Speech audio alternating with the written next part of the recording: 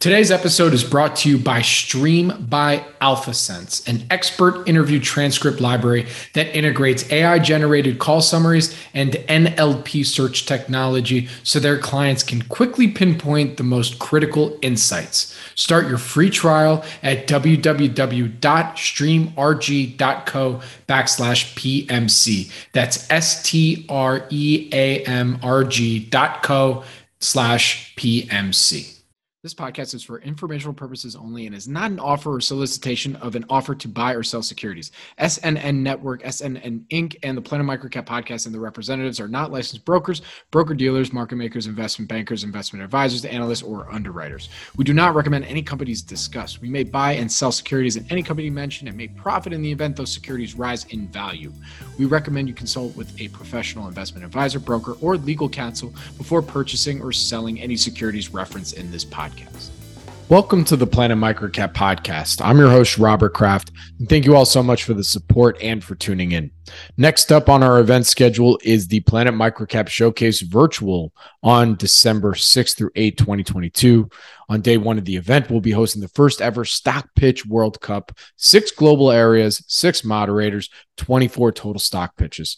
Joining us to moderate each special session is Maj Soueidan, representing the USA, Paul Andriola representing Canada, Fadi Diab representing Australia, Jason Hirschman representing Europe, and Kelvin Cito representing Asia.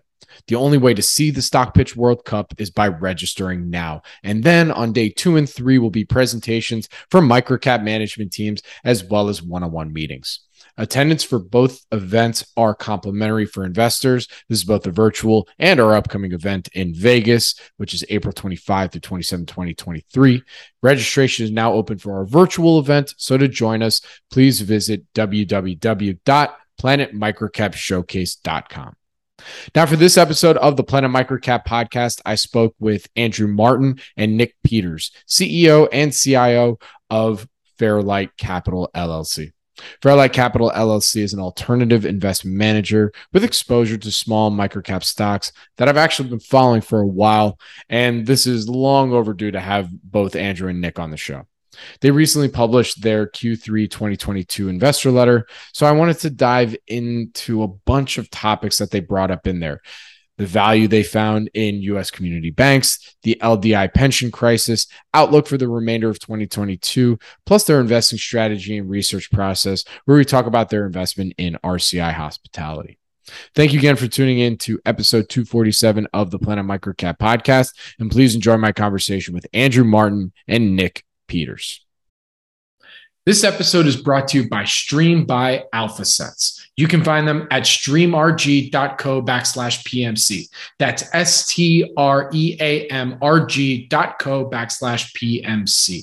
Stream is an expert interview transcript library that is starting to become an integral part to investors' research process. They have a number of interviews on a wide variety of companies, including TMT, consumers, industrials, real estate, and more. Stream provides over 300 expert interviews per week, and 70% of their experts are found exclusively on Stream. Stream is unlike any other transcript libraries. Stream integrates AI-generated call summaries and NLP search technology so their clients can quickly pinpoint the most critical insights. Stream's community of experts and thought leaders partner with Stream to build their professional brands and expand their industry influence. Right now, there are approximately 8,500 plus call transcripts available. For more information, please visit www.streamrg.co/PMC. That's streamrg.co/PMC. Gentlemen, thank you for joining me today. How are you doing? Good. Thanks for having us, Robert. Definitely enjoy this. Yeah, it's awesome to have you guys on here. Look, I've been following you guys for a while. You know, I love that you have on your website, you're an alternative investment company, but come on, man, you got microcap exposure. That's just another way of saying it, right? I mean, come on now. But in all seriousness, you know, I really appreciate all the work that you guys do out there, and I'm excited to have you on. So, yeah, we put that up there. We don't do strictly microcaps, but I would say that's like 80-90% of where we tend to fall into our microcaps. Once in a while, something a little bit more liquid catches our eyes, but yeah, we specialize in the smaller, the better. The more liquid, the better. Well, That's what that's we cool. like. Hey, same here, man. Let's get weird then. So let's start off with where this passion begins. So, I mean, Nick, you kind of got to start it off there. So where did your passion for microcap investing begin? Believe it or not, the first investment book I read was in Iraq. It was The Intelligent Investor. Fellow man in my squad, he had it. I mean, nothing to do. He had that book sitting there, so it's like, hey, let me read this. And that was right before I went back to university. And while there, I was an econ major, and that book kind of stuck with me. So I kind of went into the finance track after that. Then did grad school in finance. And during that year, kind of got the Warren Buffett bug, which I think, a lot of people have had. And probably learned, I would say, more or just as much of investing from reading books on Warren Buffett as it maybe I did in the finance classes. At least more that ended up I put into practice. So yeah, sure. I mean, that kind of stuck with me. Became, read, obviously, like everybody, read Snowball, read other books on Buffett, and read The Intelligent Investor, and then kind of went into the microcap space after that.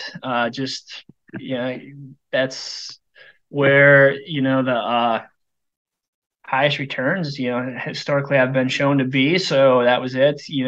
Read all of Warren's the Buffett partnership letters, and talking about him, and then the crazy returns he generated when he was a younger man and dabbling in this area. So said, I want to see if I could do it, see if we could do it there, and see if that a possibility still existed, which it's still, I mean, I think it still does. I hear a lot of people, either on Twitter or other podcasts say, Warren, he had it so good, no competition, etc. Yeah, I mean, he had different advantages, but I think today, microcap investors, we have other advantages that he didn't have. So you got to take the good with the bad. And I do know, and I mean, it's not just us, there are other fellow microcap investors who do very well.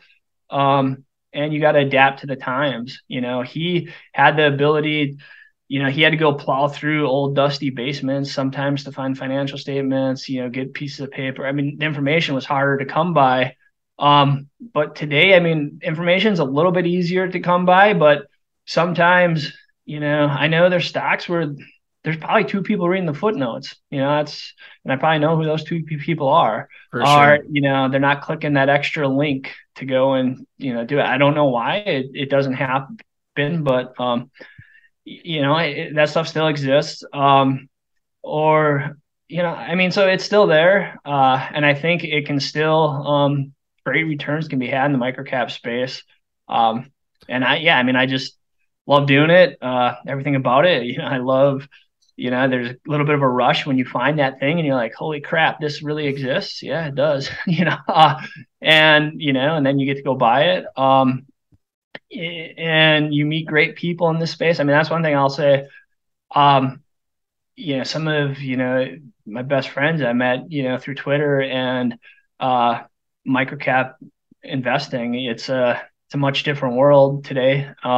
And it's generally a great community to be a part of. You learn a lot. It's more, I think you receive more than you give, I feel like, with this community. You kind of always feel like you want to keep your secret's a secret, but the main secret is if you're passionate about it or not. If you're passionate about it, you'll do well. And, helping other people out, they usually pay it back to you. 100%. Yeah, no, that's a great place, right? Everything you just said, I couldn't agree with more. And by the way, Nick, thank you for your service, man. Really, that's awesome. I didn't know you were a veteran, so that's really cool. Yeah. So Andrew, absolutely. So Andrew, same question. Where did your passion for microcap investing begin? Similar path. Read the books, but like, oh, I bet maybe I'll go downstream and see where the other greats made their killing. Yeah, a little bit like that. Yeah, I guess I started off at the very beginning in a different place. I did a PhD in astrophysics, which doesn't really directly relate to any of this stuff, but I guess it gives you the analytics and the numerical side of things. But yeah, similarly, I read Benjamin Graham, Warren Buffett, and I think it was Bill Ackman who said that you're either struck by an epiphany moment or you're not. When you read those, you realize this makes sense. This is how you should be investing, looking at the value of companies. It just all makes sense.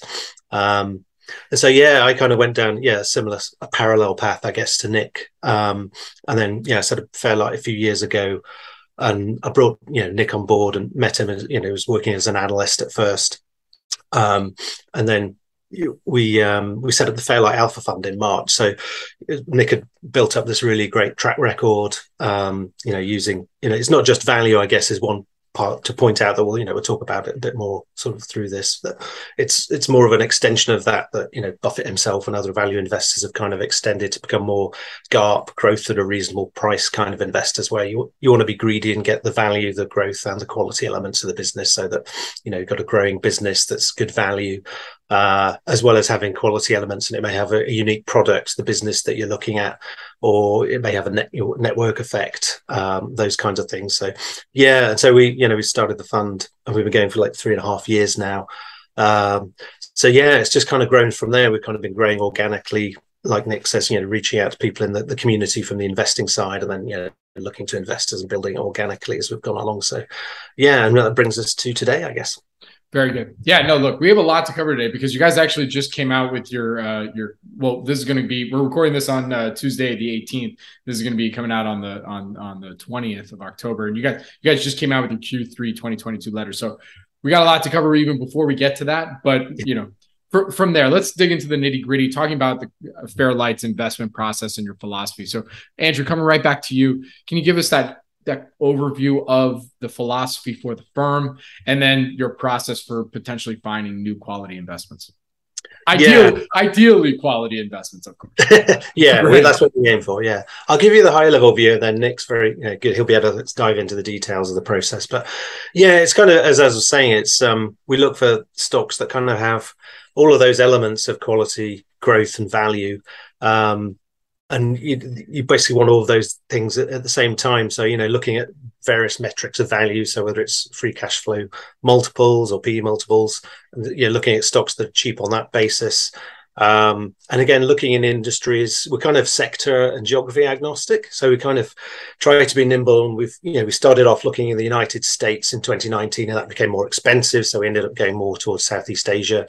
And now that's started to reverse. We're partway through that process. We don't know how far through that process we are, but the US has become cheaper. So we're starting to find some better ideas again in the United States as well. But yeah, then combining that with a lot of research that Nick does in terms of diving into the companies themselves, what their business lines are like, what drives their growth and their earnings, and what is their kind of pardon me, their kind of competitive landscape. Do they have like a unique position, or are they uniquely positioned in some way, or have some kind of network effect that gives you the reason why their growth and their earnings are performing so well. And I guess one way to sort of look at it is to look at some of the case studies, some of the examples of this kind of stock that we found. So I guess myself and Nick, we often talk about, what does an ideal investment look like for us? And often in the US, you find stocks that, maybe the price is below $1, they're a low market cap. So yeah, a micro cap or, smaller. And we're kind of pushing the liquidity envelope of what we do. We try and manage that on the investor side as well.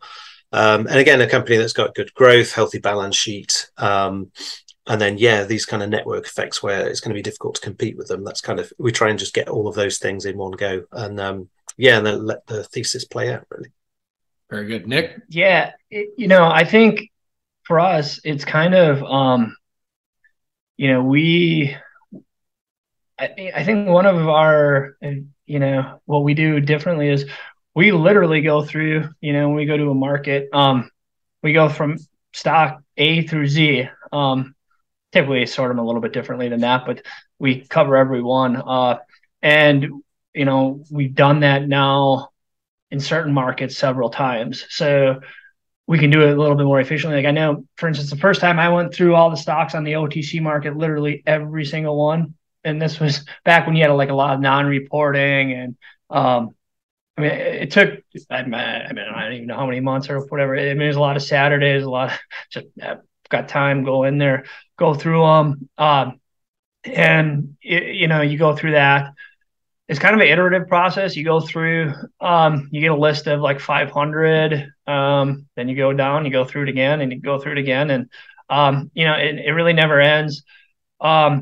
It's, that's where I say, like, I mean, either you're passionate about it or you're not. I mean, if you're not passionate about it, it's going to be like worse than watching paint dry. It just, I don't know, for whatever reason, some people like looking at the financial statements, like clicking through different companies, different websites. I mean, trying to put the story together. And what's interesting, I think, about like microcaps is often there is no, that story's not there. Like, I mean, say you're going to invest in Apple. I mean, you can go get an analyst report. You can probably find some real in-depth blog, and the story can be put together for you. If you're investing in a company with a $20 million market cap, you're lucky if you find a blog, and that blog might be just, it's some summary statistics. So you got to go do all the work and put it together, which, either I guess you like that or you don't, because you run into a lot of dead ends, but you find some very interesting things too. So, I think that's what makes microcap so interesting is, it's challenging, and all the horror stories you hear about microcaps, they're all true. Like, I mean, I guess there's got to be sharks in the water to keep the swimmers out. So it can be dangerous. It can be frustrating. It can be all those things, but, and liquidity is a huge, factor you got to deal with. But it's, if you enjoy those challenges, it's just a never ending sea of challenges. So Nick, when you're digging through and doing all this research and trying to figure out, like, okay, which rabbit hole do I want to go down? What are some of the things that stand out to you when you're going through some of the financial statements, you're putting the story together, what sticks out to you? There's no real, I guess, one thing. What I think is when you do it a lot, you kind of get a pattern recognition of, like, sometimes it's really weird. You'll find, like, this is really interesting. Like, usually, I'm always looking for, valuation metrics, whether, price to book, price to cash flow, price to earnings. Like I always say, like, I mean, give me, the income statement, balance sheet, and cash flow statement and the price, and, give me like a minute to decide. I mean, it's just when you do a lot of stocks, that's what you're doing. You just keep constantly getting these pitches, and you look at it and you pass. And, sometimes you'll scroll through looking for a quick footnote. And sometimes you find a quick footnote or you don't. But yeah, I mean, you're kind of just looking at that. I mean, okay, so you look at the balance sheet, they have a lot of debt, they're losing money. All right, I'm not interested unless maybe they got this asset that is there somehow. And sometimes you find it in a footnote, sometimes you find it on the balance sheet. A skill for a microcap investor is the ability to, Warren Buffett has the idea of too hard pile, to move through that efficiently, which is like, I mean, this is interesting.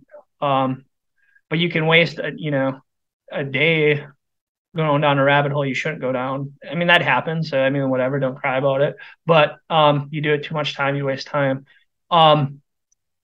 So, I mean, being able to discern, is this interesting or is it not interesting? Look at that. I mean, I can calculate roughly in my head, what's the return on tangible assets, or what's the return on tangible equity, growth, you look for those things. And usually, I mean, like, you don't need to be exact. I mean, if return on tangible equity is 15% and you estimate at 20, like, not until you get into the deep dive do you need to know that. Your growth, I like looking at long trajectories. So I'll pull up, usually, in the filing, you'll get 2 years, but you can look. Ticker is a great tool. You look through over a longer period, which sometimes works, sometimes doesn't. But yeah, I mean, a lot of times too, like, you look for changes. That is in the microcap space very common. There's, and it's not going to be advertised because there's not, like, if a change happens in a large or mid-cap company, they're going to have press releases, they're going to have investor presentations, they know the lingo, they're going to have IR, who can speak for them. And microcap, it just kind of happens. So you don't know what's going on, but you're like, okay, gross margins, we're 60% now, are trending up towards 70%, or maybe they were 40, gone to 50. And you're like, that's weird. Like, what is going on? So, I mean, that tells you something. It doesn't tell you everything, but, that might screen to you. Maybe they've paid down a lot of debt. It tends to, you see that. It tells you something, different. Their capital allocation strategy maybe is changing. Maybe their business strategy has changed.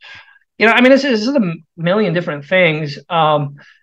I would say, the only way to do it, is, just start at A and go through Z and, read a lot of prior business, or investment books, business studies. So you see what's, worked in the past. For sure. You can pick up on that. No, absolutely. And that's all great advice. I mean, you're right. And you know what? I talk about this with Maj Soueidan all the time. And every investor that comes on here, they're, at the end of the day, you've been doing it long enough. It eventually becomes pattern recognition, right? Like, exactly where to go to, what you're seeing and all that. And, that's all very important to continue to put out in the universe for folks to realize is that, hey, there's a bunch of different investors that this is how they do it to build up that pattern recognition in order to find that potential, ideal investment, or yeah. And I think, that's where you got to be passionate about it. It's got to be a real passion. Like, if you kind of fake it, you're not going to, maybe you fall in love with it, but either, you really like doing it or you don't. That's fine. You don't gotta like everything, but it's probably weird. But if you do, that will sustain you, because a lot of it, it's hours of just clicking and looking at stuff. Yeah, and especially in microcap, it's a lot of weird. Yeah, it's a lot of weird shit. I don't know. I'm gonna say a lot of weird shit for sure. Yeah. Sorry, I have a 3-year-old, so I'm used to just like spelling out curse words all the time. So. One part of your process that I really appreciate that I think is something that I think everybody should really be paying attention, especially in microcaps, is when you're looking at a potential market or just, a basket of companies within the same sector and really just diving deep into all of them and finding the anomalies. I think that's a really interesting way of doing things. Yeah. So I'd love to learn a little bit more about that research process, and then maybe examples of how certain ideas may have stood out to you when you've been doing that kind of research. So Andrew, you want to take that first, then we'll go to Nick, or Nick and then Andrew? Who wants to go first? Yeah, again, I can start off then, Nick. Yeah, okay. Again, and sort of dive into it. But yeah, I guess, Nick and I talk a lot, about the ideas that, he comes up with when he goes from A to Z, we talk about the ideas. Then, yeah, I don't know, there's a couple of times where literally like the hair stands up on the back of your neck. You're like, this sounds amazing. And some of the ideas that we've come up and we've spoken to other investors about, they literally say, I can't believe this exists. So we've had this recently.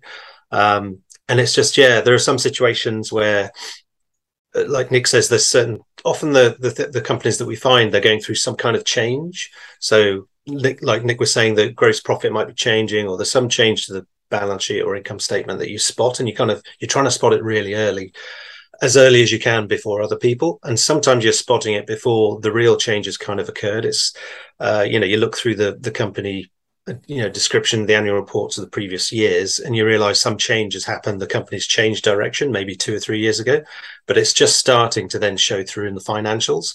And you start to see this kind of hockey stick or uptick in what's happening with that company. And then in the perfect case, that's accelerating. So the gross margin keeps going up. The profit that feeds through to the profitability, and the company is also growing. So you start to have a situation where you've got a stock that's a value stock trading at like some kind of ratio 6 or 7, which is already cheap anyway. But then it's got this growth that's maybe not visible yet, and then starts powering through.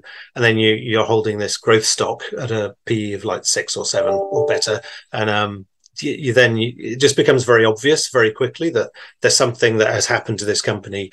Everybody starts to see it in the earnings multiples, which go to crazy levels. Sometimes they can dip down to 3 or 4 for a brief period of time before people realize something is definitely happening. And, whether it's like a frivolous lawsuit that's gone away or cash injection from the government, there's lots of different reasons why these things happen. You start to then, really see the value come, and then that obviously then impacts the price in, the stock. And you get these situations where something will double or triple in a period of 6 to 12 months when the thesis plays out. And then, you look back and you can see it then becomes obvious that's why that happened. There was this, it's almost like a special situation then sometimes, that something very unusual has just happened to this stock, and whether it's internal, that the business has changed, or an external factor, it's just great to see that kind of thesis come through. And then, there's just been a couple of times when Nick and I have talked about positions, and then, it's literally like hair standing up on the back of your neck kind of moment. I hear that, especially in microcaps. Nick, your thought? Yeah, I mean, to me, like when you go over and the more stocks you look at, the more patterns you recognize, but you also get a more of a sense of valuation of what's cheap and what's not. I mean, some things are absolutely cheap, like 4 or 5 times earnings. But you'll get a sense in this market, like, okay, this is cheap and this is cheaper. And two, cheapness is one of those things that's like, it's an eye of the beholder. I have, a lot of friends and they'll recommend something and I agree that it's cheap, but it's not as cheap to me as other stuff. And, in value investing, there's a lot of different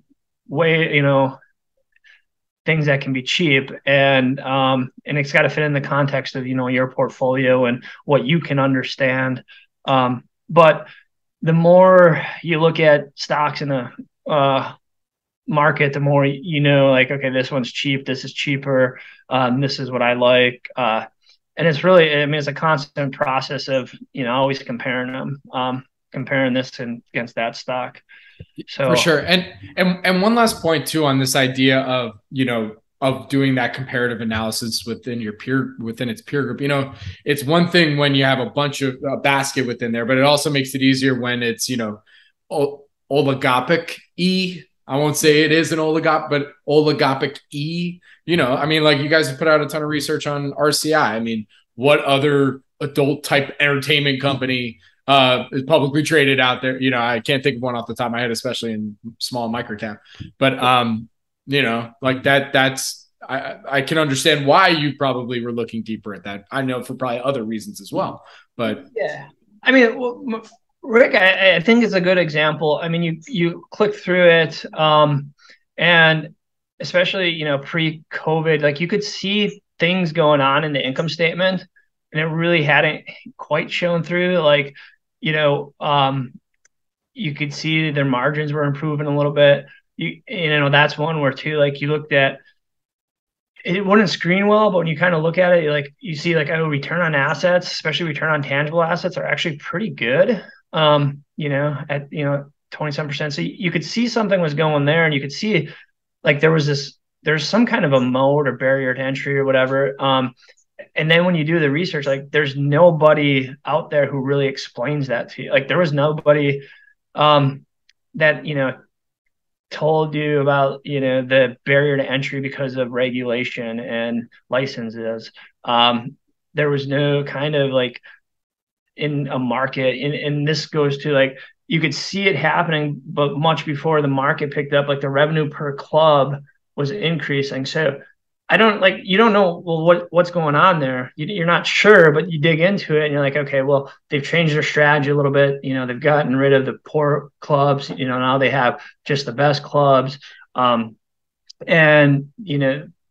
the capital allocation strategy, so all those things, like when you first come across it, you don't know, but if you looked at a lot of stocks, something sticks out and you're like, okay, this requires more investigation. But then, if you read, some of our the research on it, like none of that, like if you were investing in Apple or like Salesforce or something like that, like there would be analyst reports that would explain all of these things. But they don't exist, in something like Rick, because it's just, that you don't have Goldman Sachs sell side analyst research in it. So you got to put that together. And a lot of times, the market disagrees with you, especially at first. And, because you're putting, a lot of things I think with stocks is they get, every stock, it's like a story that builds around it, and I think like with Rick, the story before was like, these are dirty, seedy strip clubs, like what you would think in the 90s.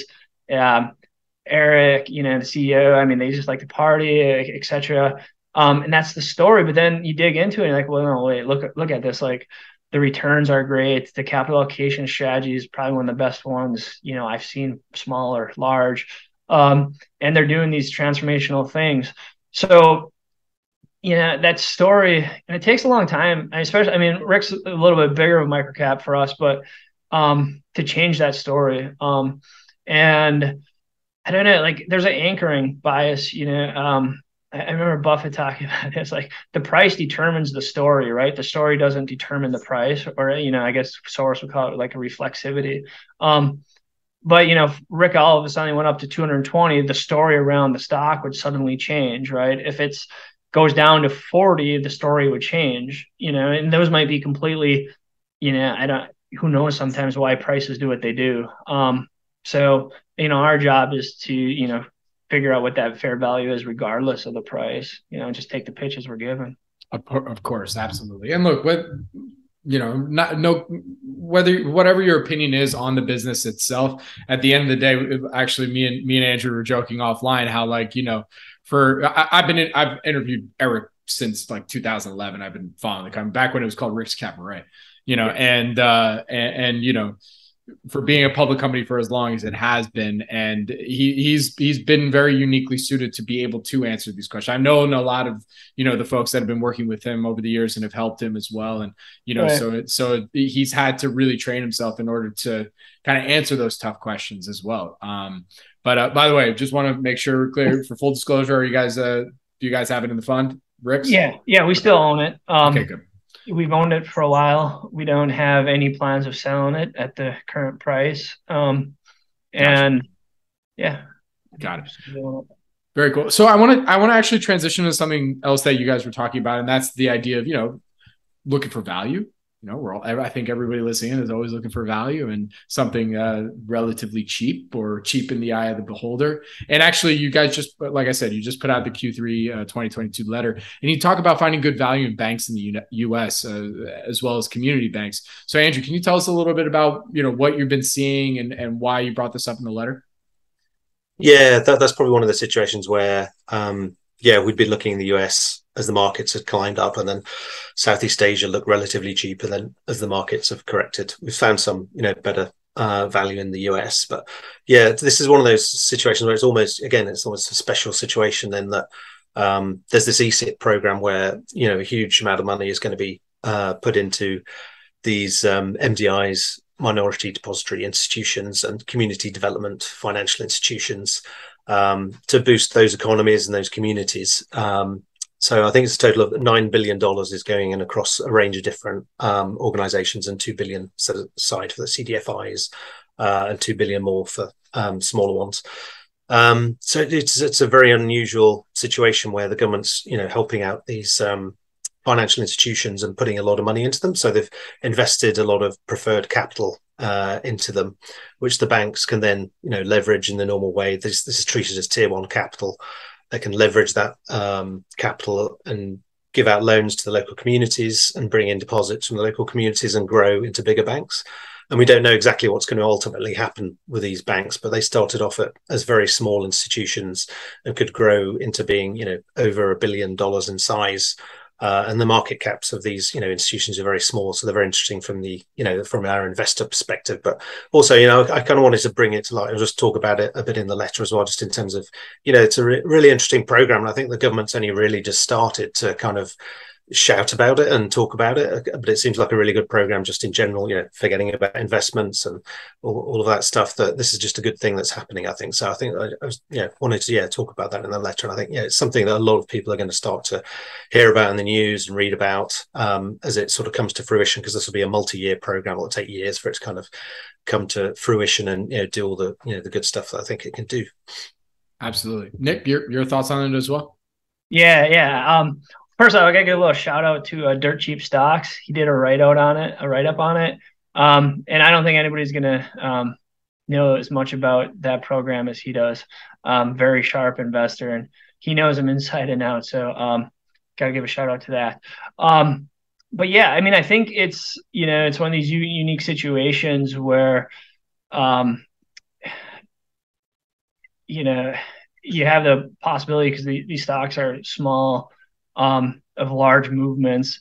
The business is changing rapidly, and I don't even think even after Dirt Cheap Stocks did his write up, I mean, people kind of are still grasping. I think, for whatever reason, people moved on, discounted it, don't believe it.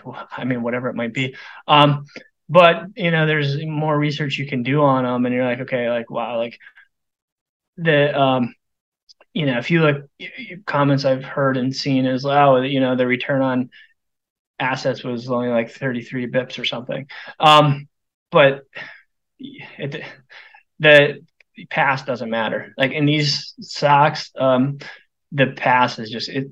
I'm not saying it's irrelevant. There's things you can learn from their past, such as their risk management, their culture, their mission, but the future is going to be dramatically different. And there's evidence out there of that. And it's also not even in their financial statements, but also in other programs or parts of resources they're getting. I mean, it's way different. I think, the program, it's a long-term program. I think the government is really trying hard to get capital into certain neighborhoods, both rural and urban, what they call banking deserts, where deposits, people put their money in a bank and then that bank makes the loans, in a different area. And that really has a detrimental effect on the growth and employment opportunities, and then, just the development of the community all around. So what the government's really trying to do is bring in stable capital. And so, when these banks make loans, that capital stays in there, and then also they can bring in capital from other places. So I think it's a well thought out program. I don't think the government's really, they're not advertising it. They it's really, you can tell the way it's designed. They're thinking over like 30 years, right? Like they want this to happen. They don't want stupid loans to be made and then the banks fail and loans go bad. I mean, that'll just be completely counterproductive. But there's a 10-year that sets the preferred, and then even over time, they want to build these institutions up so they're solid. They bring a lot of people who may have been getting loans from pawn shops, at 30%, or payday lenders, charging a lot to transfer money. These banks now, they got Zelle, so you can go in there, you can take your money out of pretty much any ATM across the country now because they're part of these larger networks. And then also financial education.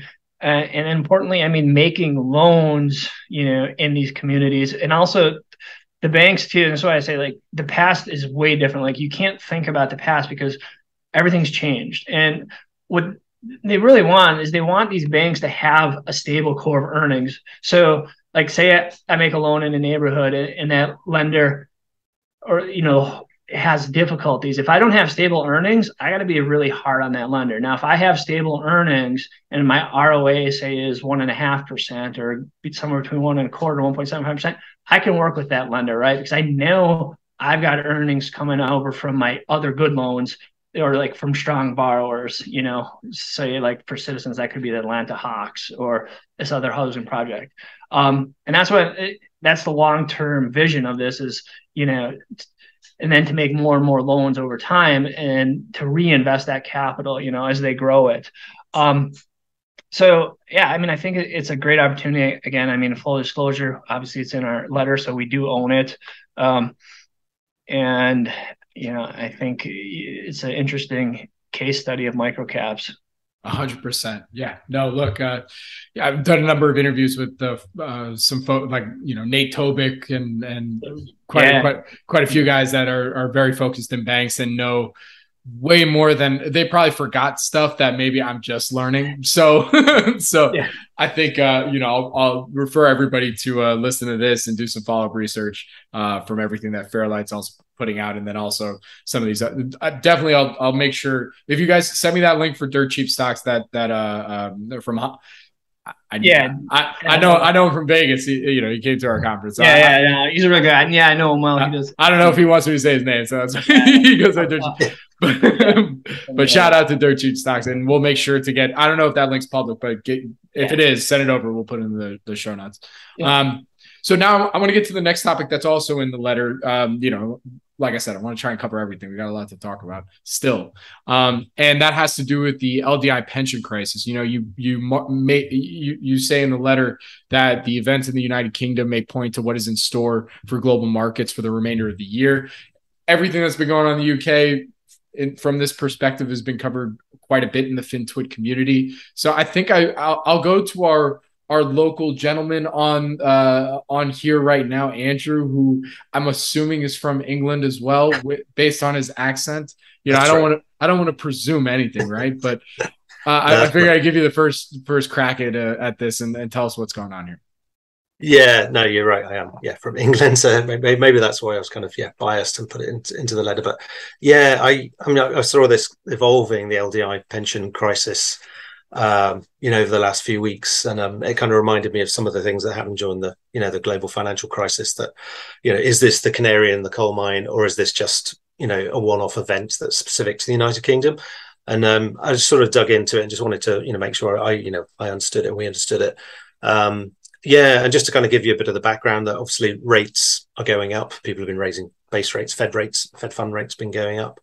But specifically in the UK, there was a change of leader, change of chancellor, and they issued this mini budget, which had a lot of spending and didn't really have a lot of funding for the spending in the mini budget. And so that kind of spooked the markets, and the gilt, so the UK government bond rates spiked up even more, which is partly a function of that. They were going up anyway, which is kind of indicating, I think, that rates are going up even further.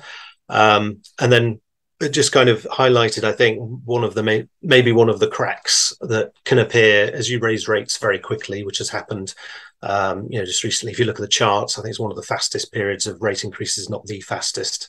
And you start to think, well, what's going to break in the financial markets? Because you don't know every position an institution holds, or their hedging, and the complexities of the financial markets, all the different interrelationships. And this highlighted something that originally I wasn't aware of, that the way the pension schemes for defined benefit schemes are hedged and managed these days. And the way they do it is they have a mixture of different assets. So some risky assets like PE funds, and obviously they have stocks and a mixture of bonds, but they're also performing this hedging, which is liability driven investment hedging, where they essentially want, which makes sense, that their fixed term liabilities that they have many years in the future, if those move up or down, they want their assets to move up or down as well. So in increasing rate environment like we've just had, rapidly increasing rates, the future fixed liabilities, the value of those came down.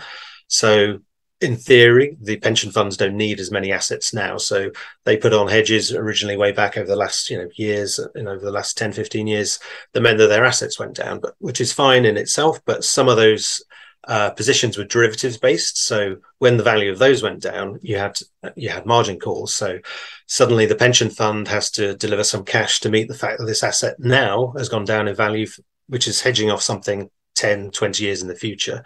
And as that happened, some of these pension funds have had to force sell assets, which, again, sounds very scarily like the global financial crisis.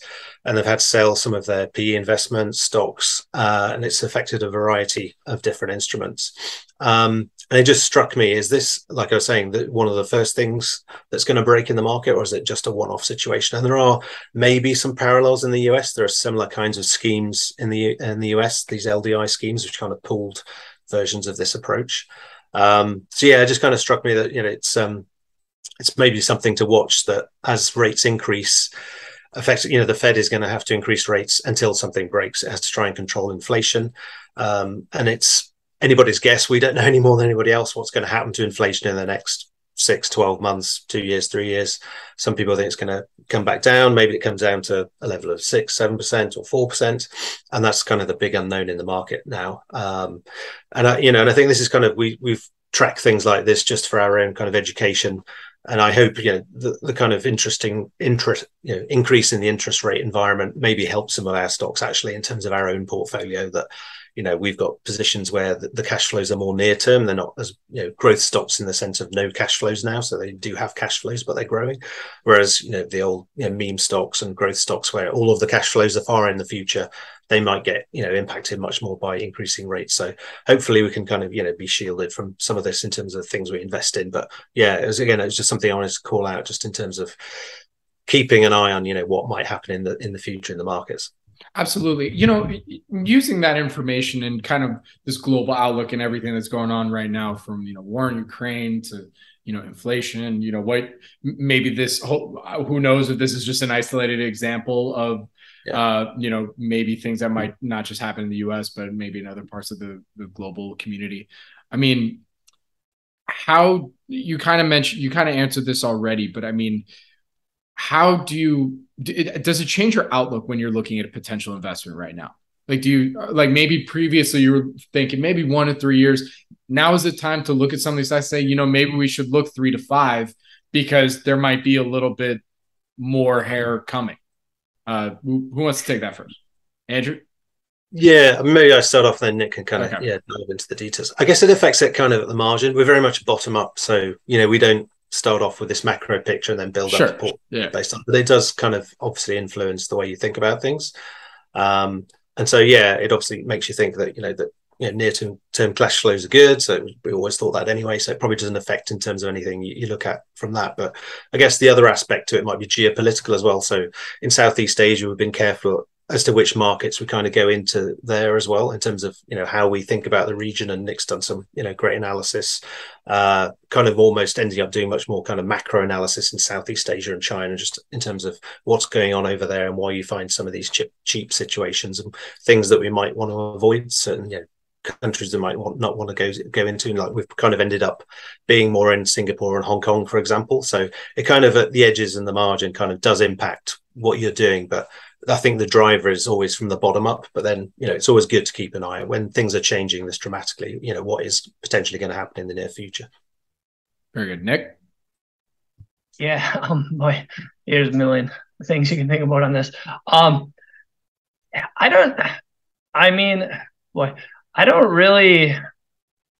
We're bottoms up, right? So one question we get a lot is like, oh, do you guys like have a theme of like, oh, I'm going to invest in this country and then this sector, and then you go find the stock? No, that's like completely opposite of what we do.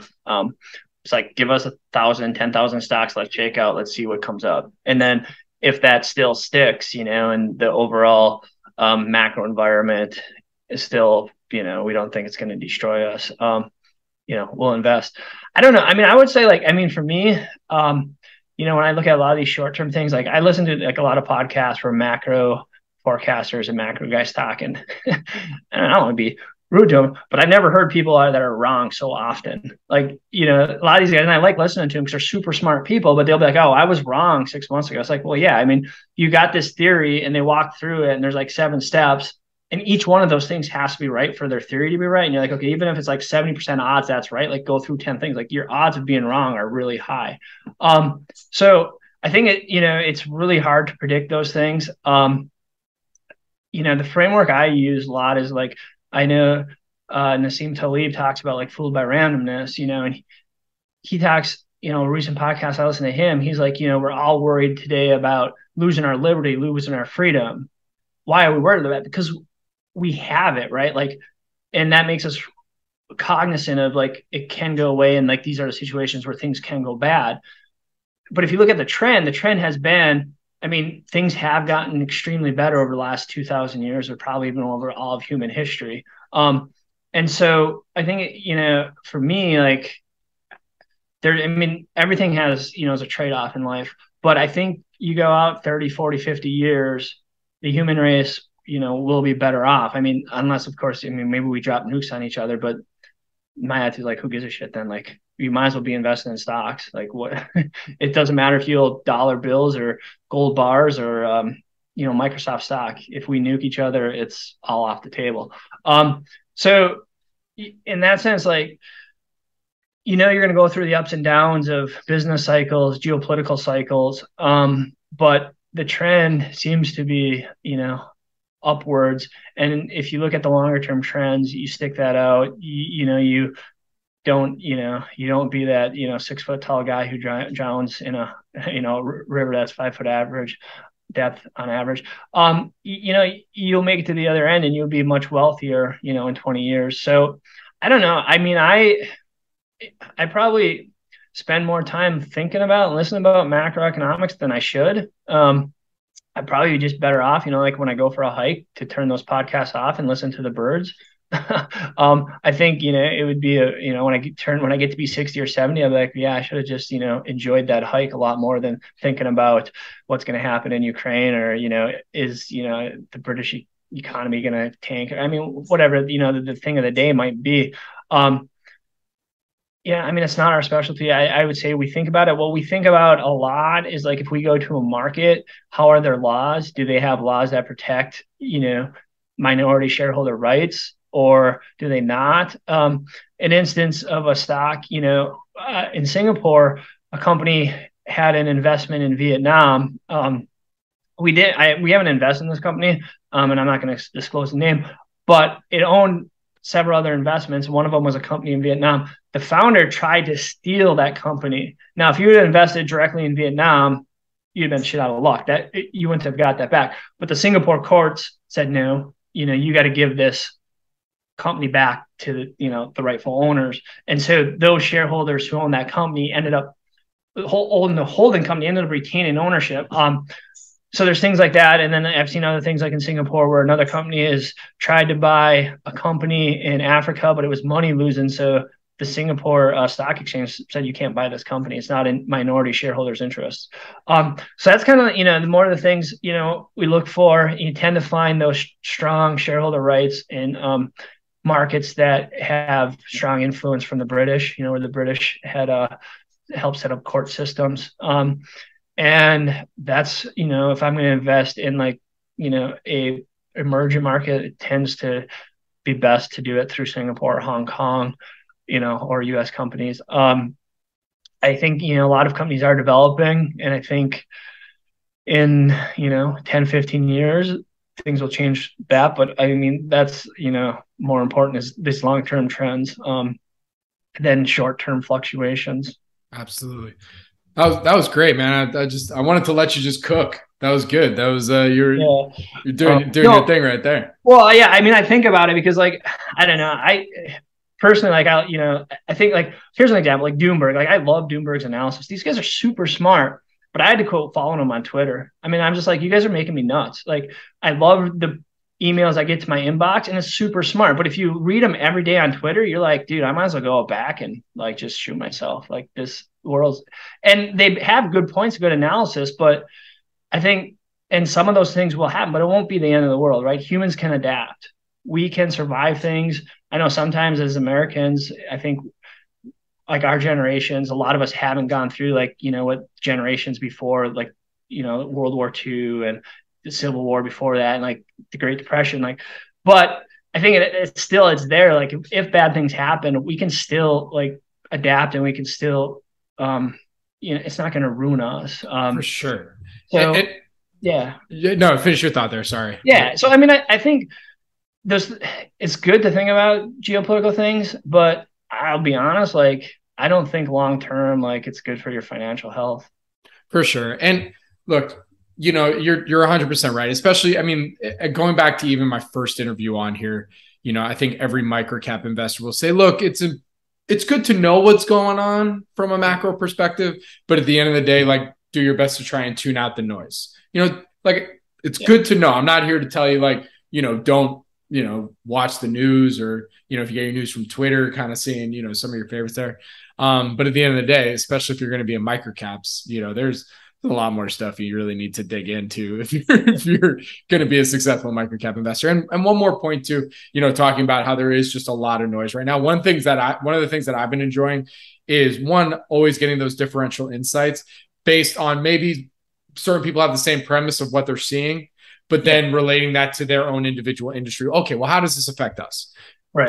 That's been super interesting, and kind of getting a better idea of how, like, especially microcaps dealing with, on the healthcare side, cannabis, all these different things, because, they are very, very interconnected from that one singular premise of what's going on in the world. So in that sense, it's good to have an understanding of what's going on. But at the end of the day, how does it relate to the things that you're most interested in, right? Yeah, exactly. And then taking advantage. Yeah, I mean, I definitely think it's worthwhile, and it's worth thinking about risk. I mean, we think about a lot of risk, like in an individual stock. I mean, we think about all the time, like what could go wrong, how could this go bad.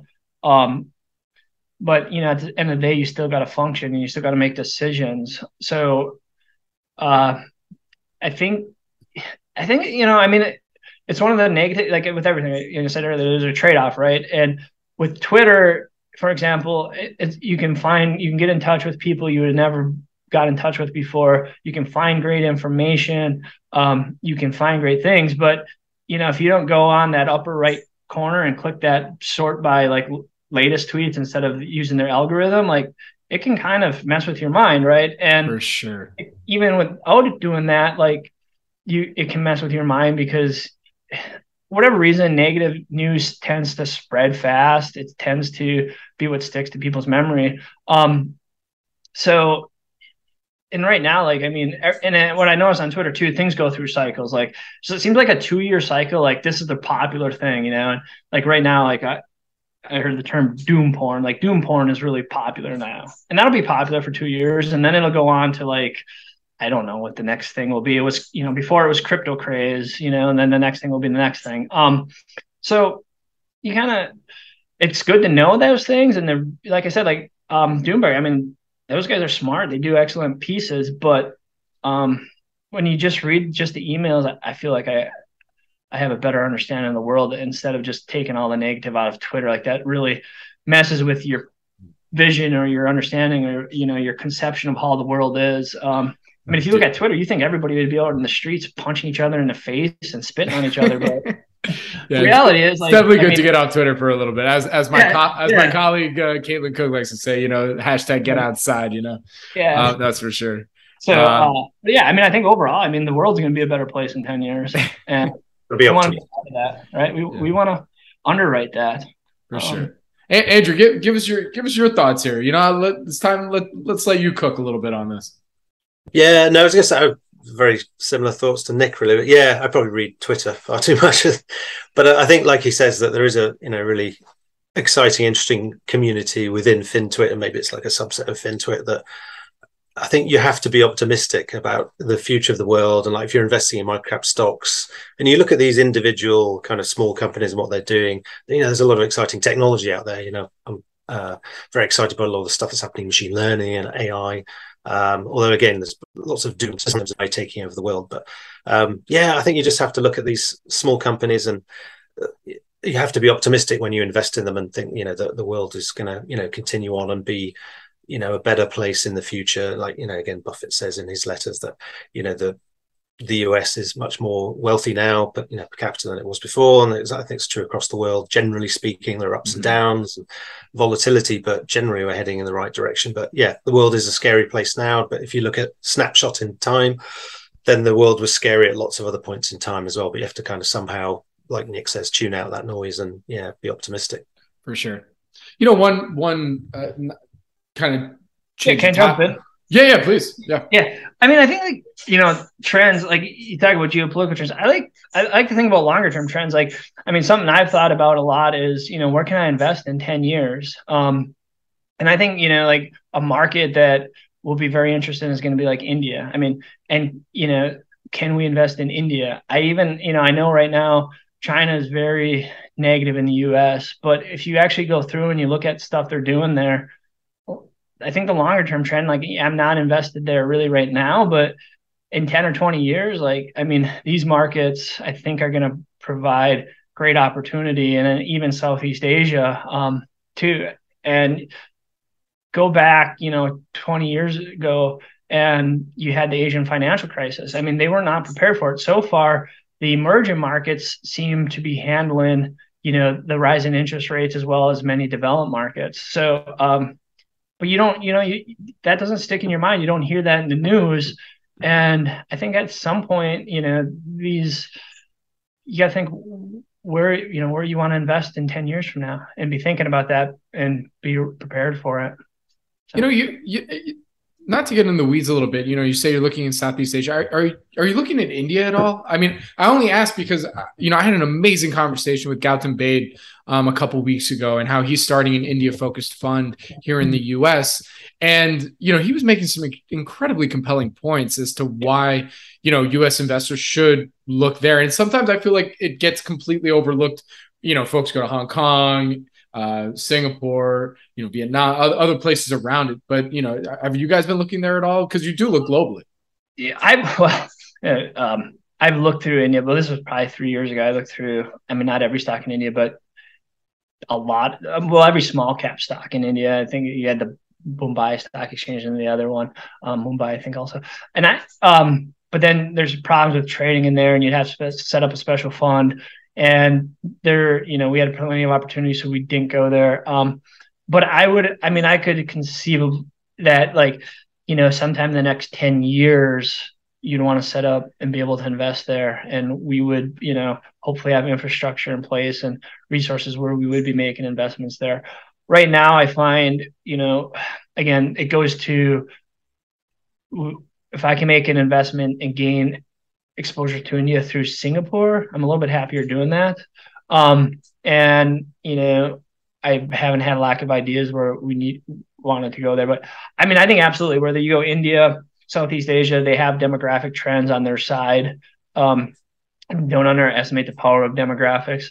And they have a lot of young, educated people, and they're getting more educated, which means they're going to be the STEM students creating the engineering products, and long term, I think that whole region is there's going to be great things happening there, and I think it'd be foolish to not be like, the world's going to be a nuclear war, so I don't want to go invest there. I'm just going to stick with U.S. stocks. I don't know. To me, it don't make sense. But absolutely, Andrew, you have a take?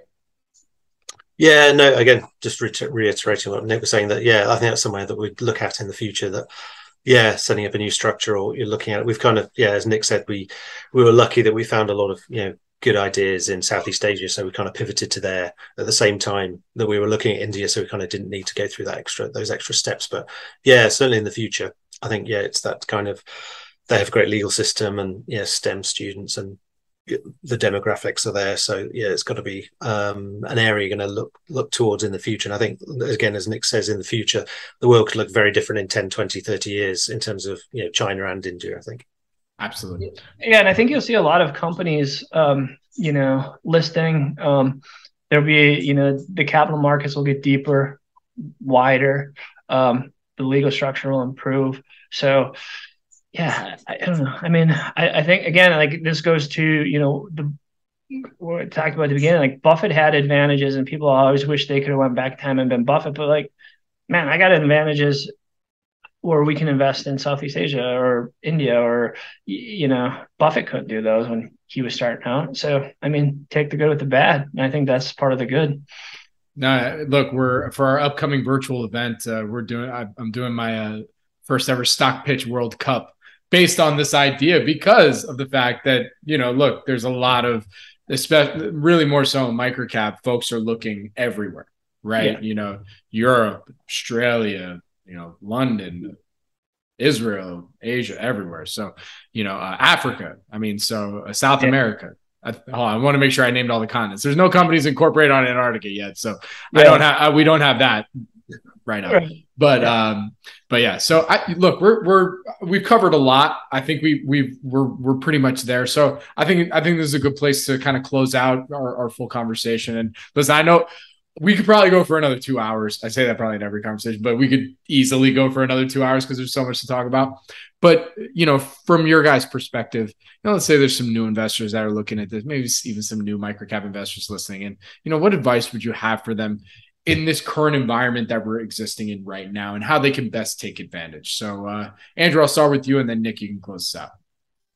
It's a very good question. And I think, again, maybe as echoes of the global financial crisis, that there's a lot of negativity and pessimism, and it won't feel like it now, but these are some fantastic times to invest in stocks.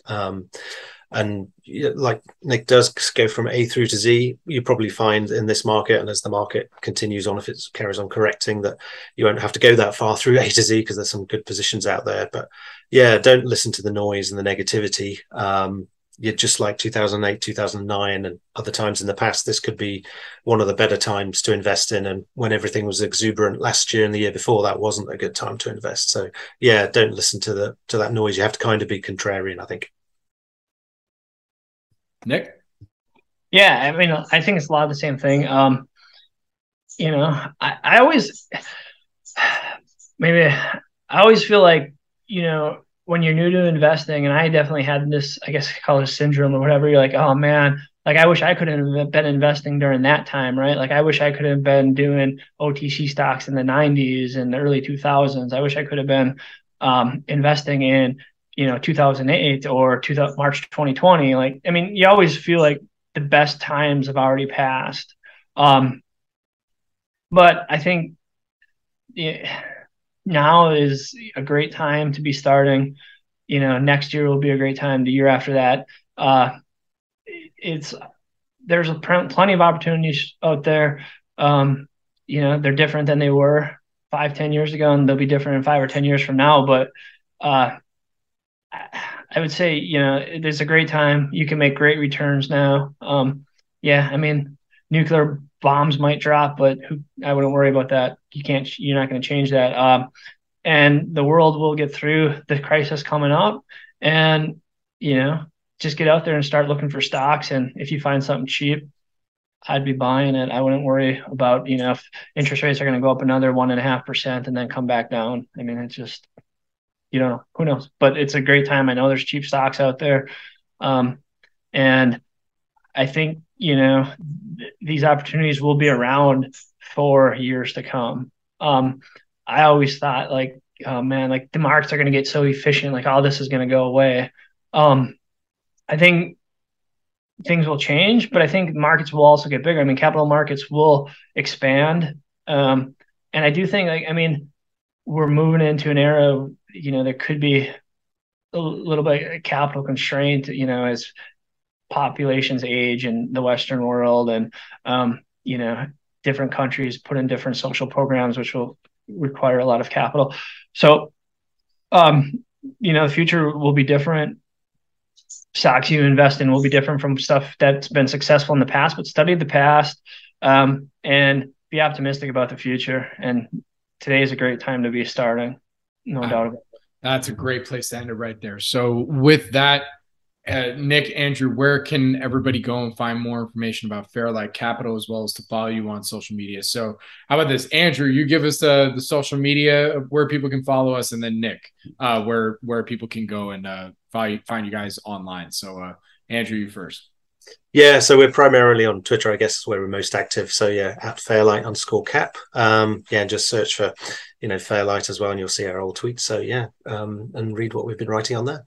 Very good. And Nick, what's the company's website? Yeah, fairlightcapital.com. You can get it there. We put some research on there. Disclosure, I mean, we do put stuff up there, and typically we own it. But when I write these things, what I try to do is I try to write it so there's ideas. Like if you read Rick, I mean, it's about Rick, but there's ideas in there that will transfer to other stocks. And same thing with all these things. I try to, it's not just about that stock. It's about different models and that you can transfer to other things. And follow us, visit our website. If you ever got questions, feel free to reach out either on Twitter or email. Very, very cool. All right, dudes. Well, thank you so much for joining me today. Really do appreciate it. Good luck. Stay safe. And I look forward to our next conversation. All right. Thanks a lot, Robert. Have a great day. Thanks, guys. Yeah.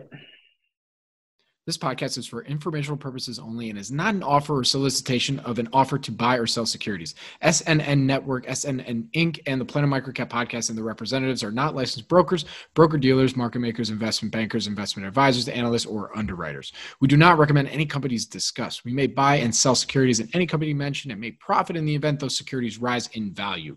We recommend you consult with a professional investment advisor, broker, or legal counsel before purchasing or selling any securities referenced in this podcast.